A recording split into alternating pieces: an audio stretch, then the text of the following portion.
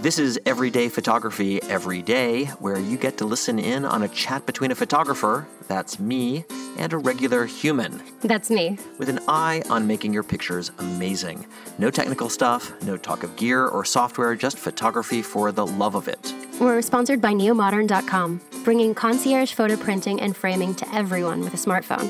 I'm Suzanne Fritz Hansen, enthusiastic iPhone picture taker. And I'm Michael Rubin, photographer, founder of NeoModern and Grumpy Old Man, and we're in San Francisco tonight. Welcome. We're good. Hey, Suzanne. Hi, Reuben. How you doing? I'm doing well. How are you doing this morning? It's nice. It's Beautiful day good. in the neighborhood. It's a beautiful day in the neighborhood. I always call these like Chamber of Commerce days. Why is that? Because it's like the day, if you work for the Chamber of Commerce of San Francisco, this is the day you'd want everyone to visit because it's so beautiful and perfect. It's not too hot, it's not too cold, it's sunny and clear and lovely in all the boroughs. It has been amazing. I went kayaking this weekend. Oh, you did? Yeah. How was it? It was great. Did you go to McCovey Cove? No, I was in Sausalito. Oh, nice. Yeah. Also very, very nice. It's great. I mean, Have you kayaked before? I have kayaked before. So you didn't fall in? No, I didn't bring my camera. Oh, because you were worried about falling in. I was worried. I kind of wanted to just be present with kayaking and not be looking at everything through that lens. Yeah, I like it. It's like your story about the volcano. It is just like the volcano, except, Not as without dangerous. the lava. Yeah. Other molten liquid beneath you. Right. That wouldn't singe you and kill you. So how are you doing? Have you been taking pictures? I have, actually.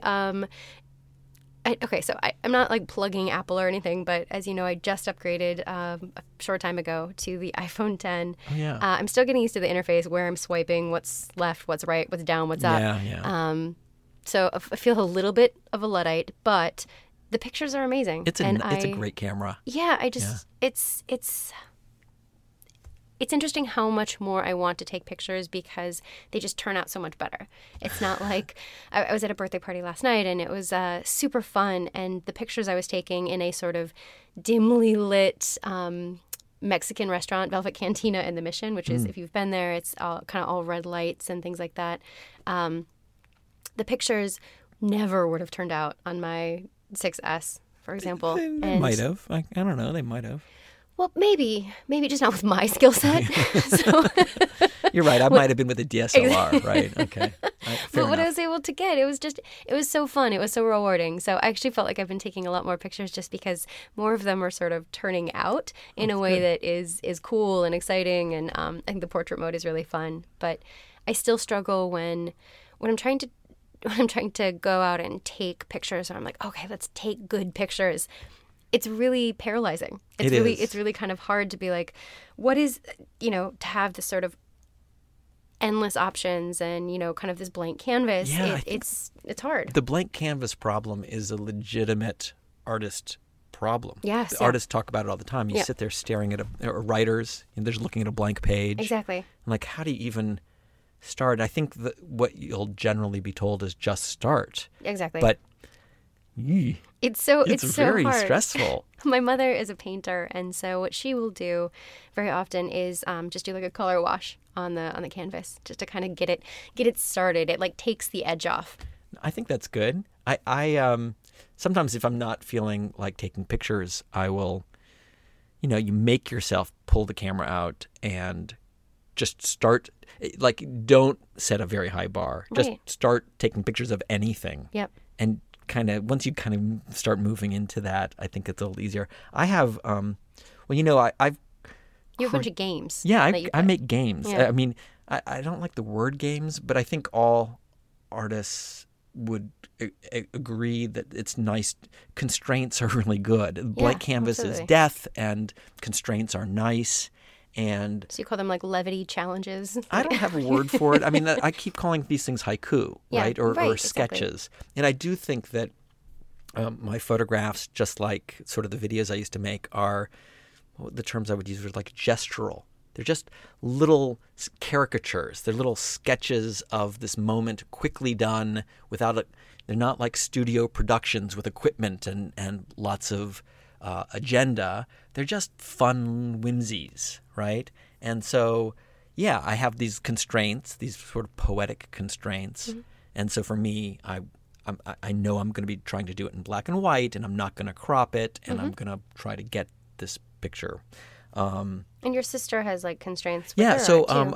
I'd shown you some of my sister's pictures. We'll get my sister on here. She's actually she's great. She's pretty cool, incredibly articulate, and she's a good photographer.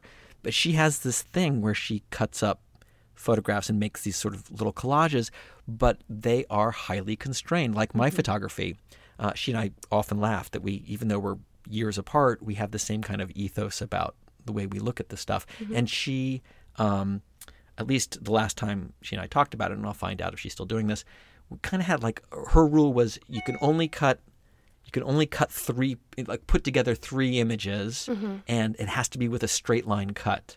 And so it's not just like you're cutting out things and making a collage. That's a fine way to do it. But she made up this constraint. Yeah. She cuts up her snapshots in these 3 things, and it's super. I love it. Like it's a great way to think about it. My constraint is very different, like the stuff I do.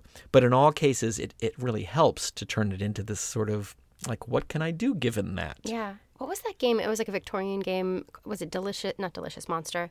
That's something else. I know Delicious Monster. Yeah, exactly. Yeah. I will. No, it's it was something monster, but basically you'd take the 3 pieces and someone would either draw the head, someone would draw the middle, and someone would draw the feet. Oh. It was like a parlor game. That's fun. But I like that she's doing this in a much more elevated way, much more beautiful, and that her constraints are so rigid that she's still able to come up with such beautiful work. The rigid stuff, I mean, it's just I think maybe everybody needs to practice having boundaries. We're always told in therapy, for everybody who's in therapy, you're always told to understand your boundaries. Boundaries are important. They are, right? And so photography is so open-ended. There's so much you can do with it. You know what? I have a weird game I play. It's a different constraint, but it's a sort of this game when someone else is driving and I'm in a car, particularly good in another country, but it works anywhere. I take pictures out of the window of the car, like some people would do. But my constraint is that I have to be shooting at right angle to the car window. So I'm looking straight out. I can't kind of aim ahead. Yeah. And so I'm looking ahead. I can see what's coming, but I've got to catch it. It's like you got one shot, right? Bang, and you see what you got. And so consequently, with the DSLR, I have it on a super fast shutter speed because the car's moving. I have a pretty good depth of field because I'm not exactly sure of the focus. I kind of pick a focus at a stop sign or something so I can kind of tell where the edges of where people might be standing or what's going on the side of the car. But I find this endlessly amusing. Well, I've seen some of your photos, and what's incredible is because you do shoot at 90 degrees to the car, that you're getting those like straight on shots. Like if you were angled, it wouldn't be as powerful. It wouldn't be as impactful. But because they are at 90 degrees, you actually get some really remarkable moments. It's weird. And it seems like, it's just random. You didn't control that. But you see what's coming, kind of. And, there's a car pulled off to the side of the road and guys are fixing it. And they're just, in that instant, think how often, you mentioned in an earlier show how you wished you had like a camera in your eye or something. Yeah, exactly. And you see it. By the time you've seen it, it's too late. Yeah. It's exactly like that. By the time you see it, it's too late. So you just have to sort of anticipate what's coming. And it's a slight acknowledgement of somewhat how arbitrary some photography is. You don't always control everything. And I've often found my favorite photos, they're frequently stuff that was kind of an accident. I didn't realize something was going to happen, or my exposure settings were wonky in some way. And so it's okay to sort of loosen up into that and just see what happens, you know? And so anyway, I'm shooting straight out of the side of the car. You know what? The other thing about this, I do like that you specified you weren't driving. I wasn't driving. Not that I don't do it when I'm driving too, but I'm not going to say that on the radio. Don't say that. But I don't really do that. But I do. But I don't. The other thing, when you're taking pictures of people, it's, as I've kind of pointed out here, it is truly invasive, and so, a little bit of an appropriation of these people who are out of your window.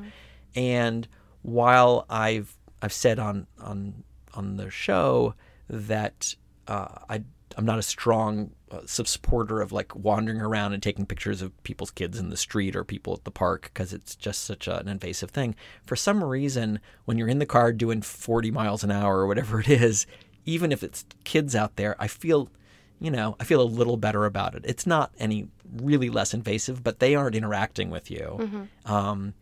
And they often will see, like in that split second, that there was a guy going by in a car with a camera out the window. But I don't think they feel like someone was prying into them. They're still standing out on the street and stuff like that. So you get this real moment. I can't really defend it as being really less invasive than if you're standing out there.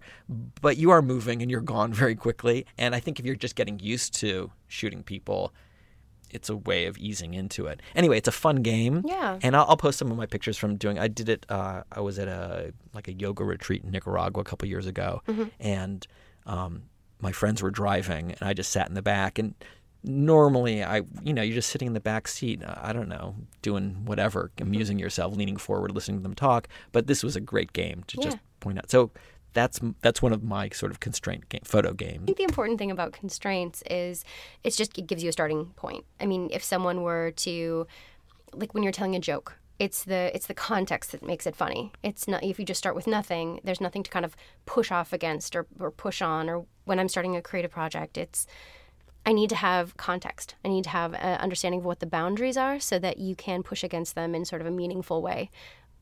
Otherwise, it's almost paralyzing just to be like, do whatever you want. You're like, really? Yeah. Whatever. It's nice to be able to deliver.